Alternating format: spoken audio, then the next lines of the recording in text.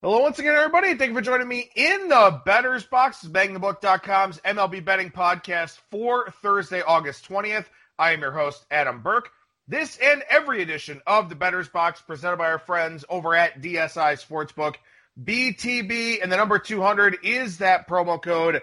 100% deposit match bonus for the sportsbook. 100% deposit match bonus for the live casino at BetDSI. It's only a game until you bet it. Daily picks and tips piece goes up, well, every day, over at bangthebook.com. May have a couple of days coming up here where the article will be a little bit shorter, or maybe not have one coming up on a very busy week and a half for me. So, going to try to do everything I can here to get that article out to you in its regular format. If not, maybe I'll just highlight some of the games that I do like on the card, or there may be a couple of days here and there where I don't get it out. But, for the most part, you can get that daily picks and tips piece every day over at bangthebook.com. To go along with all of our other great content over at the website, NBA, NHL playoffs, golf in the FedEx Cup playoffs now, NASCAR, the playoff chase is on over there, UFC, we got a lot of stuff going on over at the website. And obviously here too, I haven't done a whole lot with football to this point in time. Been doing a lot with baseball and all the other sports betting markets that are out there. Football's coming around. College football, we'll see what happens with that. NFL seems to be good to go. Limited number of cases here so far. They'll start September 10th. So we'll start rolling out some more football content over at the website here as well. And speaking of football, if you want to sign up for the Circa Million, the Circa Survivor, the Westgate Super Contest, any of the other football contests that are out in Las Vegas, and you live outside of the state of Nevada, you have to sign up in person, and you need a proxy, an approved proxy to put in picks for you. Maddie and Tony over at footballcontest.com get the seal of approval from us. They've done a phenomenal job with our entries over the last several years. If we get into the contests this year, they'll do a phenomenal job for us. But even if we don't, you still can. And there's a big overlay in both Circa contests. You want to take a look at those if you've got the opportunity to head out to Las Vegas and get signed up. And if you do that, get on the same page with Maddie and Tony over at footballcontest.com. Again, they've been great proxies for us. They will be for you as well. So with this Thursday edition of the show here, we'll start with a look beyond the box score, go down the lines in which I'll give you a pick for Thursday night, then take a look at 4 series coming up here for the weekend ahead. So let's start with a look beyond the box score. And one thing I just want to mention here very quickly, and obviously, I had some takes on Twitter about this and got quite a bit of positive feedback for them. The Fernando Tatis Jr. incident earlier on in the week, hits a grand slam, up by 6, on a 3-0 count. Look, why do you gift a strike 3-0? I mean, swing the bat 3-0. Don't give someone a free strike. I don't care what the score of the game is. You keep playing. How many times in baseball this year have we seen a 5 or more run inning? And all of a sudden, you take a game that should be a laugher and it becomes a relatively close game. I don't understand why anyone would take offense to something like that here. Because look, we've seen major comebacks. We've seen major bullpen blowups. I mean, my Indians team, we all remember that big comeback, back in 2001 where they were down 14-2, came back and won the game. These things happen. They do. You get these big comebacks. And if you have the chance to add on, you damn well better do it. We've seen 76 innings here so far this season with 5 or more runs. We've seen a 10-run inning. We've seen multiple 9-run innings. We've seen multiple 7-run innings, multiple 6-run innings. Why does there need to be some sort of unwritten rule that you can't add on to your lead? And people call it running up the score. No, it's not. It's doing what you can to increase your win probability. And people will say, oh, well, you don't see teams running it up in basketball or running it up in football. Football has a clock. Basketball has a clock. You are limited in terms of the comeback you can actually have because you run out of time. In Major League Baseball, you've got 3 outs. And whatever you do leading up to that 3rd out, that's all fair game. There's no time limit in Major League Baseball. So you score as many runs as you possibly can to put that game away. And again, we've seen a lot of crooked number innings this year. So I'm glad that for the most part, Twitter was almost universally in favor of swinging 3-0, because when you talk about social media, there's usually nothing that winds up being universal. But a lot of players came out and said they were in favor of it, ex-players, current players, everything like that. I think it's embarrassing the way that his manager, Jace Tingler, handled it. I think Chris Woodward deserves credit for, being upset the night of for his team, but coming back the next day and saying, you know what, maybe the game has changed, stuff like that. Said all the right things to kind of smooth it over some. But I love Tatis. Then he steals third base up 6-0 the next day, pimps a home run the day after that. Give me more of that. That's what I want with these star players in Major League Baseball. There have been too many stars in baseball over the last several years that they don't have personalities. You can't grow the game around some of these guys. Give me a guy that's an asshole. Give me a guy that's outspoken. Give me a guy that people either love or hate. Give me a guy where there is no in-between. There aren't people that are like, he's okay. That guy's a dick. Or, man, I love that guy. That's what I want. Major League Baseball needs more of that. What made the 90s so good outside of the rampant drug use, there were personalities, man. There were guys that they'd hit a tank off of you and stare you down. They'd bat flip to the moon. Guys, and okay, fine. They'd get thrown at. And I think baseball should have evolved past that, especially with guys throwing so much harder today than ever before. But, man, give me personality. Give me guys that you can build marketing campaigns around. Give me guys that love them or hate them are going to incite some kind of reaction. I love Fernando Tatis Jr. now. I mean, I always knew about the talent level, but I love the swagger. I love the confidence. If you can do it, do it. It's not like he teed off on something dead center and yanked it down the line and, all that.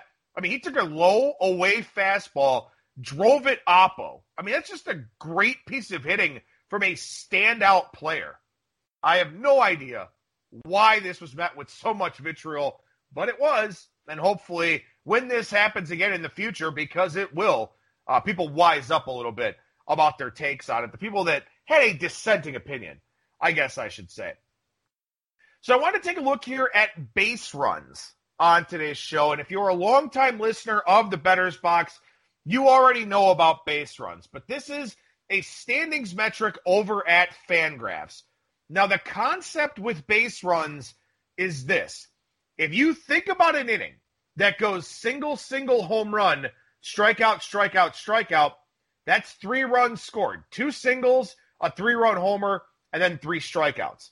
But if you get an inning that goes strikeout, strikeout, home run, single, strikeout, that's 1 run. The same 6 outcomes, just in a different sequential order, can have a major impact on a game. Again, in the first example, you hit that 3-run homer. In the second example, you hit a solo shot with 2 outs, get a couple of hits, then strike out to end the inning. So what base runs does is it takes all of that context out of the equation. It's a context-neutral environment for runs scored and runs allowed based on all of the individual outcomes that a team has over the course of a season. Because sequencing matters. Sequencing matters a lot. You think about a team, let's say a team hits 3 solo home runs, and the other team hits 1 home run, but hits a couple of bases loaded doubles, the team that hit more home runs is going to lose. So what base runs attempts to do is take the context out of it and just look at each individual outcome and say, here are the expected runs scored. Here are the expected runs allowed. And where is this team at that point in time based on run differential, then using Pythagorean win-loss to calculate the win-loss record. So base runs can have a lot of value in terms of looking at teams that are overachieving or underachieving simply based on how their outcomes are falling. Teams that do really well with runners in scoring position may not be that good of an offense, but they're just getting hits at the right time. Meanwhile, pitching staffs may just be getting their outs at the wrong times. May not be getting those key outs with the bases loaded, runners on second and third, something like that. So base runs takes that sequencing out of the equation. And look, obviously some teams probably will perform better with runners in scoring position than others. Teams that strike out less, put more balls in play, stuff like that. Pitching staffs that have fewer strikeouts, they may struggle with men in scoring position, things of that sort. So there are obviously caveats to this, as there are with all baseball statistics. But base runs takes the context out of it to look at how teams are doing overall. Based on their individual outcomes, where should they be? So I'll illustrate this point a little bit further here, because keep in mind, we've almost reached the midpoint of this 60-game season. There are some teams that have played, 13 games or 18 games because of COVID, but there are other teams that have already played 26 of their 60 games for this sprint. So I thought it was a good time to take a look here at some of the base runs outliers. Now, some teams don't have any difference. Based on their adjusted win-loss record from base runs, they may be exactly where they should be, or a game or so away from where they should be. I don't look at teams like that. I look at the outliers. And we start with the Los Angeles Angels. They are -4 in base runs record. They should be, according to base runs, a 12-13 team. But they are actually an 8-17 team. They have a -24 run differential on the year. But according to base runs, again, taking the context out of it, they should have a -7 run differential, which is why they should be a team much closer to 500.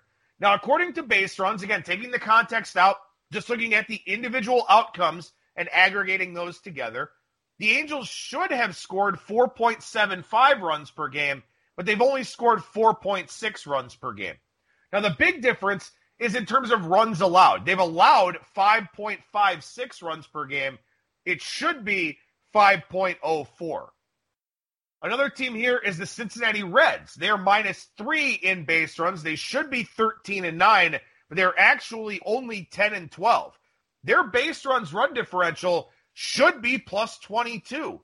Their actual run differential is -5. So this is a Reds team that has scored 4.36 runs per game, but should be at 4.81, and has allowed 4.59 runs per game, should be at 3.82. So when you look at the Angels, a lot of this has to do with the fact that they've drawn a lot of walks, but they've done very little with the walks. So that's why their run scoring is down a little bit from where it should be. They've gotten base runners. They've just squandered those opportunities. Now, with the runs allowed, part of this is because their bullpen's not very good. Another part of it is because they've had some decent strikeout numbers from the pitchers, but they've given up a few too many home runs, or haven't gotten the strikeouts at the right times, stuff like that. Now, with the Reds, they've got this big gap in runs allowed per game. They've allowed 4.59, should be 3.82. Their starters have racked up a ton of strikeouts. So this is all about the bullpen, and the fact that the bullpen has a very low left on base percentage as a unit. So when you start looking at these teams that are in line for positive or negative regression, base runs can kind of be a starting point for you. Then you can dig a little bit deeper and find out the reasons why. For the Reds, again, they've got massive strikeout totals. They've struck out a lot of batters. But the bullpen hasn't been able to strand runners. They've had some issues with that. Some of their starters have had problems the third time through, things of that sort. But their bullpen is a big factor here, and a big reason why the Reds are underachieving right now relative to their base runs record. No other team in baseball is greater than -2 in terms of base runs record versus actual record. Just the Angels at -4 and the Reds at -3. Now, there are 3 teams that are on the plus side. They are overachieving in terms of their base runs record. The A's are one of them. The A's are +3. They should be 14-11 according to base runs, but they're actually 17-8. They're +17 or +27, in run differential, but base runs says they should be +15. So they've scored 5.04 runs per game, should be at 4.86. They've allowed 3.96 runs per game, should be at 4.26. So the A's, what's the difference for them? Two things. One, the bullpen is elite. They've got the best bullpen in Major League Baseball. When that's the case, you can win low-scoring, close games. So for the A's here, their bullpen is obviously a weapon, is obviously a factor, and also they've had several walk-off wins this year. They've hit some home runs in the ninth inning, either to tie games or go ahead and win them. So they've had some situations in the late game context in high leverage spots where they've just had really positive outcomes. If that's an outcome that happens in the first or second inning, maybe it makes a difference in that game. And again, base runs doesn't take into account the inning, doesn't take into account the situation of who's on base, which bases they occupy, stuff like that. It simply looks at all of the individual outcomes to find out who is overachieving and who is underachieving. And for right now, the A's are a little bit of an overachiever. Another team with an excellent bullpen is the Tampa Bay Rays. They are also +3 in base runs. According to base runs, they should be 13-12, but they're actually 16-9, +21 in run differential. According to base runs, they should be +8. This is another team where they've allowed 4.4 runs per game, but base runs, based on the individual outcomes, says they should have allowed 4.8 runs per game. So that's where you get the difference here with Tampa Bay. And again, a big part of this is their bullpen is just really, really good. Also, you had the starters kind of getting brought along a little bit slowly at the outset of the year. Tyler Glasnow's walked a bunch of guys, stuff like that. So, you can get to an individual level on a player's standpoint, but when you look at these outliers here, the idea is you're looking for teams that have overachieved or underachieved, so you would look for some regression to the mean out of them. For example, the A's maybe don't win as many close games here coming up. Or the Rays, same thing for them. What about the Diamondbacks? They're also +3 in base runs record here. They should be 10-15, but they're actually 13-12. They have a -7 run differential, but according to base runs, they should have a -32 run differential. The Diamondbacks have scored 4.8 runs per game. Base runs says it should be 4.49. They've allowed 5.08 runs per game. Base runs says it should be 5.76. So the Diamondbacks are greatly overachieving on the pitching side, where their pitching staff has actually been worse based on base runs than the actual outcomes. So what do you do with something like this? Well, to me, I look at it and say, okay, maybe the Diamondbacks are an over team coming up here because their pitching staff is overachieving by a great deal. It's also a Diamondbacks team that, had a big showcase at Coors Field that really kind of overshadowed a lot of their offensive struggles. So those three games kind of propped them up a little bit to where it made their offense look a little bit better than it actually is. Also, Arizona, despite having a pretty bad bullpen, is 6-1 in one-run games. And this is another standings factor that you want to consider. Teams that are really good in one-run games generally regress to the mean a little bit.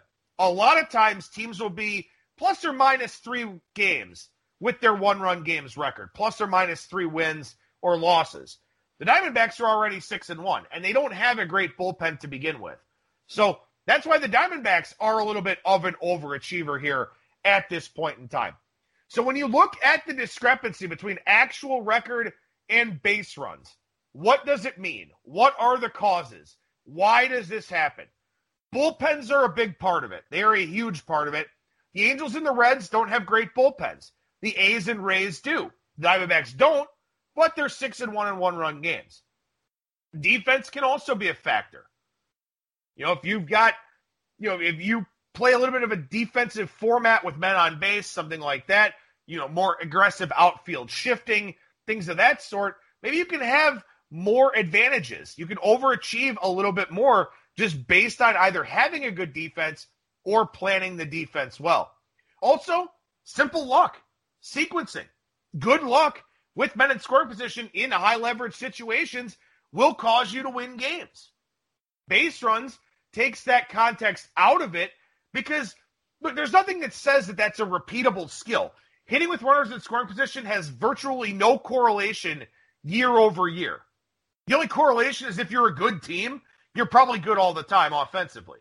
That's the only correlation. Statistically speaking, there is no correlation with performance with runners in scoring position year over year. So base runs kind of adds that element to it as well.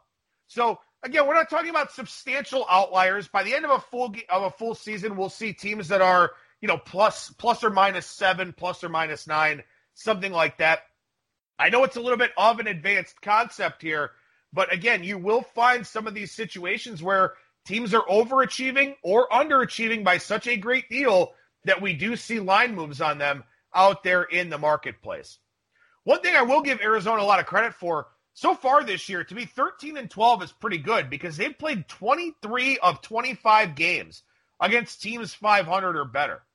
On the flip side, the A's have played 17 of their games against teams with losing records, and they're 13-4 in those. So the A's, if they step up in class a little bit, may run into a little bit of trouble. But of course, this year, the AL West with the Astros down, the Rangers, not getting any offense, the Mariners are down. The A's they don't play a very challenging schedule, and the Angels, of course, off to that very, very bad start. Also, Pythagorean win-loss, a standings metric based on run differential. There are no teams more than plus or minus 2 games at this point in time, so I don't need to talk about that, but it is something that I usually do talk about over the course of a full season. By my count, by the way, we've had 94 games, and with a one-run decision here so far. I don't have anything about favorites or underdogs in one-run games, but 94 games here so far being decided by one run. Let's take a look real quickly here from the Killer Sports database at favorites. Favorites are 213 and 111 this season, and the over-under, how about this? 2 suspended games that counted for the money line but didn't count for totals here so far. Totals, 155 overs, 155 unders, 12 pushes on the season so far. So the odds makers making good adjustments to the dead ball early on, now making some good adjustments with the livelier baseball. Also, the livelier baseball kind of evening up the score because we had a lot of unders early on in the year. Now we're seeing a few more overs. We talked a lot, and we have talked a lot on this show, about favorites of minus 180 or higher. Those favorites are 51 and 31 this season, 62.2%. But if you're $100 better, those favorites are down almost $1,600. So the big favorite trend has not worked so far this season. That being said, since August 12th, big favorites of minus 180 or higher are 21 and 5. So they were 30 and 26 up until August 12th. They're 21 and 5 since then. So the big favorites are starting to figure it out. Bad teams are starting to kind of see where they stand a little bit.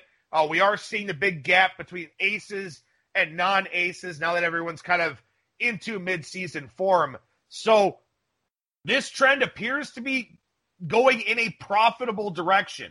Again, 21 and 5 since August 12th with the big favorites. So if you've had success with the big underdogs here so far, that may be going away a little bit based on this current trend that we're seeing. So that is something that you may want to factor into the equation.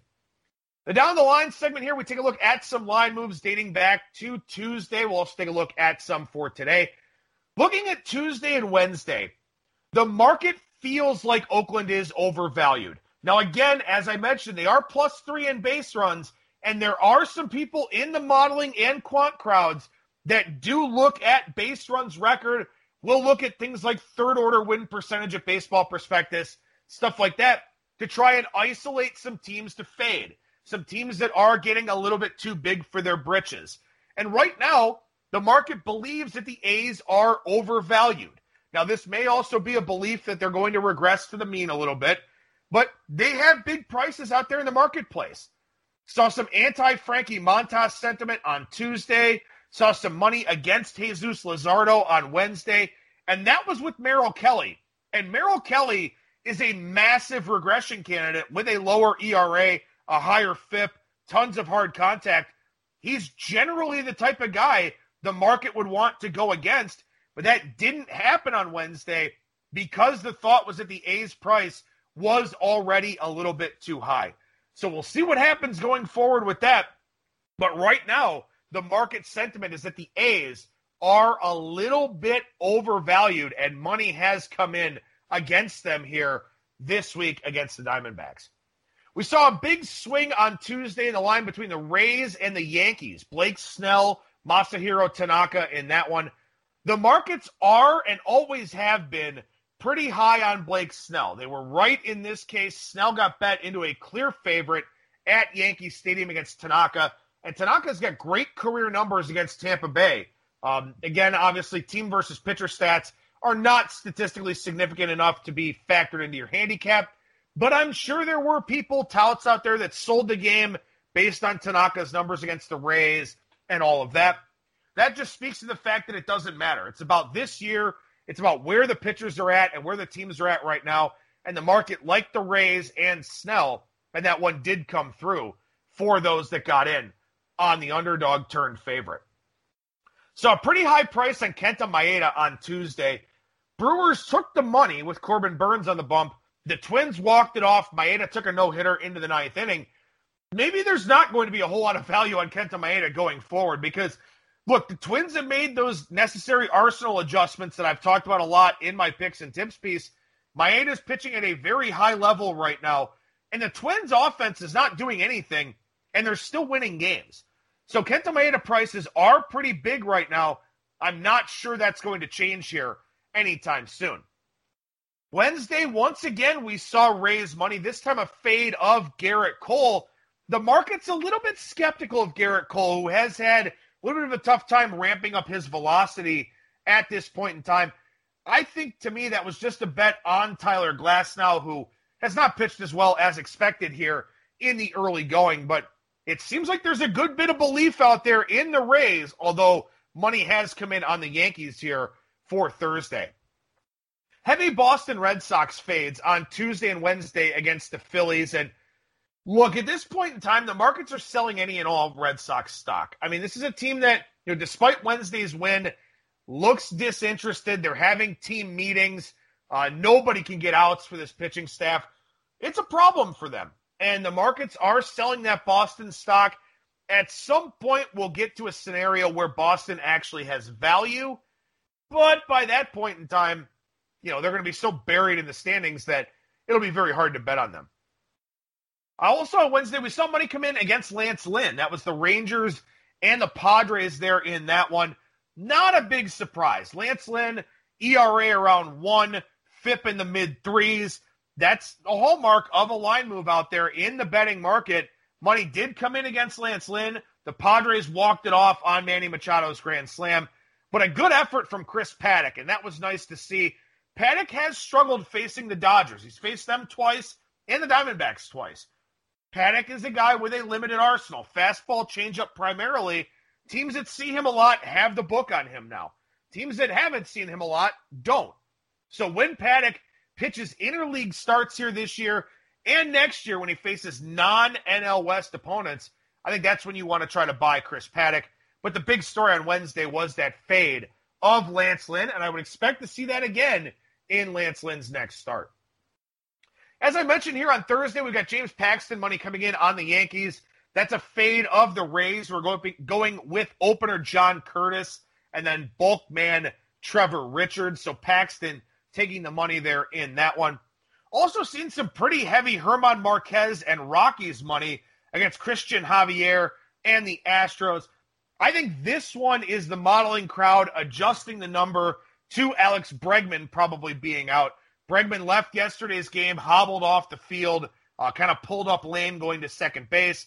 He's probably out at least for tonight. I think that's more about the market accounting for Bregman's loss than it is anything about Marquez or Javier in that one. Couple big favorites taking some money here. Shane Bieber against the Pirates and Trevor Williams. Clayton Kershaw against the Mariners and Yusei Kikuchi. I think that this may be something that the market has kind of picked up on a little bit, in that favorites are starting to have more success, and in particular, big favorites having more success over the last week. The ball is not dead anymore, so the better offenses are going to put up more numbers. The better starting pitchers will have more success in this new run environment. So I think that's a big part of it here with the Bieber steam, with the Kershaw steam in those big favorite roles here today. So I'll move on the Brewers and Brandon Woodruff against the Minnesota Twins. I like Brandon Woodruff. That's my play here, one of my plays here for today on the baseball betting board. Woodruff and the Brewers over Jose Barrios and the Twins. Not getting the best of the number, obviously, but you know what? That's what happens when you write a 5,000-word article in the morning on Major League Baseball. You don't always get the best prices, and I don't want to bet something I can't give to my readers. So I wait until I'm just about ready to post that article to make those plays, to lock them in, so that I wind up getting the same numbers that I hope the early readers of that article are able to get.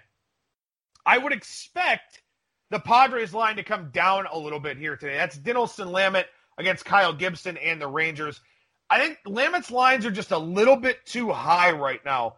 He's an ERA to FIP regression candidate, a minor one at that, but I think his numbers are just a little bit too high right now. So I do think that line will move down throughout the day. Not that I'm going to step in front of him, but just one of the things that I kind of took notice of. Sonny Gray taking money against the Cardinals. That's Adam Wainwright going for St. Louis. Cincinnati coming back with the doubleheader yesterday. I like the first 5 under in that game with Gray and Wainwright, but Sonny Gray taking money, as he has for most of his starts here over the course of the last 2 seasons. Lastly, sometimes the moves you don't see are the ones that stand out. And I've mentioned this philosophy before, and I'm not seeing a move here to this point with Arizona and Oakland. Now, as I just mentioned, Oakland feels overvalued in the market based on the line moves against them over the last couple of days. But Sean Manaea has a high ERA and a low FIP. And also Alex Young, who's getting the start for the Diamondbacks, is left-handed. So we've got the ERA and FIP discrepancy that typically induces a line move. We've got Oakland against a lefty, and this line has not gone up. I took Arizona for the first 5 here, not necessarily because of that, but it did catch my attention that we didn't see that overnight Manaea move with the high ERA and the low FIP. We'll see what happens in this game. We'll see what happens throughout the day. But again, when you expect a line move to happen, if you follow the market closely, you will know when line moves are going to happen. If you don't get one, I think that says a lot more than the line move itself, because the line move is almost inherent. It's almost going to happen no matter what when you get the high ERA and the lower FIP. When it doesn't happen, that's when it stands out to me. And that was a game where I expected a line move. Haven't seen it yet. Maybe it happens throughout the day, but that was one that caught my attention here for Thursday. As I mentioned, I got some family stuff this weekend. Got a very busy time over the next 2 weeks, really. So I'm going to do everything I can with the article, trying to get it out in a timely manner, stuff like that. The early part of next week won't be a problem. The late part of next week will be. So just throwing that heads up out there to you right now here on today's show. And I will mention it next week on the podcasts as well. Reds and Cardinals. Sonny Gray, Adam Wainwright tonight. Anthony DeSclafani, Dakota Hudson tomorrow. Wade Miley, Kwang Hyun Kim on Saturday. And then Tyler Mahle and Daniel Ponce de Leon on Sunday. DeSclafani was tipping his pitches in his last outing. That was something they talked about immediately after he got shelled by the Pittsburgh Pirates. But some long layoffs for the Reds pitchers not named Sonny Gray in this series. Gray pitched last Friday against the Pirates. Then in the ninth inning on Friday, the Reds found out that Nick Senzel had tested positive. Then they had to go 3-4 days without playing. So DeSclafani, Miley, and Tyler Mahle have not pitched on a regular turn. So there may be a little bit of rust there. We'll see what happens with this series. I do think the Reds take money tomorrow with that fade of Dakota Hudson. On Sunday, the Cardinals can load up left-handed bats against Mahle. maybe a good spot to bet the Cardinals there. But the lines will be interesting for this series because you have a Cardinals team still trying to get into rhythm after missing a bunch of time with all their COVID cases, and the Reds with their pitchers on extended layoffs. So maybe I won't have too much going on in this series going forward, but still pretty interesting overall. White Sox and the Cubs here. Dallas Keuchel, John Lester on Friday. Dylan Cease, Kyle Hendricks Saturday. Gio Gonzalez, Yu Darvish on Sunday. I want to see what the prices look like for Hendricks and Darvish. I've talked about this at length already, and we saw Casey Mize pitch well yesterday against the White Sox. Any right-hander with stuff can shut down the White Sox offense. Hendricks and Darvish definitely have stuff. So I want to see what those lines look like because Dylan Cease and Gio Gonzalez are not very popular guys in the betting markets. I want to find ways to bet the Cubs in those two games. We'll see if I get that opportunity, but I'll be curious to see what those prices look like. And also watch for a fade of John Lester on Friday. Right-handed heavy lineup against the left-handed Lester. Low swing and miss rate for Lester so far. Regression signs all over the place. Keuchel probably takes some money for for the White Sox, on Friday. Twins and Royals here. Jake Odorizzi, Danny Duffy Friday. Randy Dobnak, Brady Singer Saturday. Kenta Maeda and Chris Bubik on Sunday. The Twins have the Indians on deck. And look, no offense to the Royals, but those are the two preeminent teams in the Central. And the White Sox have been up and down. They've been good, they've been bad. But the Twins and the Indians have this rivalry because they're going head-to-head right now for the top of that division. So I wonder if there's a little bit of a look-ahead factor on Sunday for the Twins, in particular with Maeda on the mound where he's been so good, so reliable. The games between these two teams have been lower scoring than you would expect because the Twins' offense just isn't really hitting. The Twins made a ton of hard contact last year, hit a lot of home runs. The Royals make a lot of hard contact this year and some hard contact last year with guys like Soler. But these games have not been high scoring. So I want to see, what this totals market looks like for this series. One thing that is interesting is Saturday, Brady Singer making his third straight start against the Minnesota Twins. And I believe it's only the sixth start of his MLB career. So Brady Singer in a tough spot, not the deepest of arsenals, could be a situation on Saturday where the Twins are a pretty good look. Finally, the Phillies and the Braves. Aaron Nola, Max Fried on Friday. Zach Wheeler, Robbie Erlin on Saturday. Zach Eflin, Josh Tomlin on Sunday. Phillies with this great offensive pace here so far. The Braves fighting off a lot of adversity. But the big thing about this series is the Braves have that very, very large bullpen advantage in all three games. I want to see what the lines look like in this series. This is Sunday Night Baseball. I believe Philly stays on the road for Monday. I'll have to double check that, but I always look at that angle too. You play late on Sunday, then you got to go somewhere else on Monday. That's always kind of an interesting little angle. Maybe not this year with the limited travel, but still something that I kind of always try to pick up on a little bit. Let's see what this Braves offense does.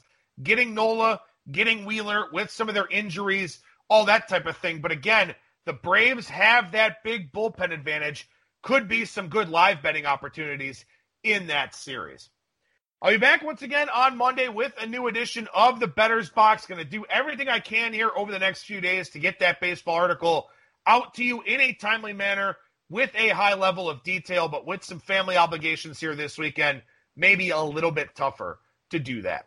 That'll do it for me. Thank you so much for listening, everybody. And remember that you will never strike out when you're in the Bettor's Box.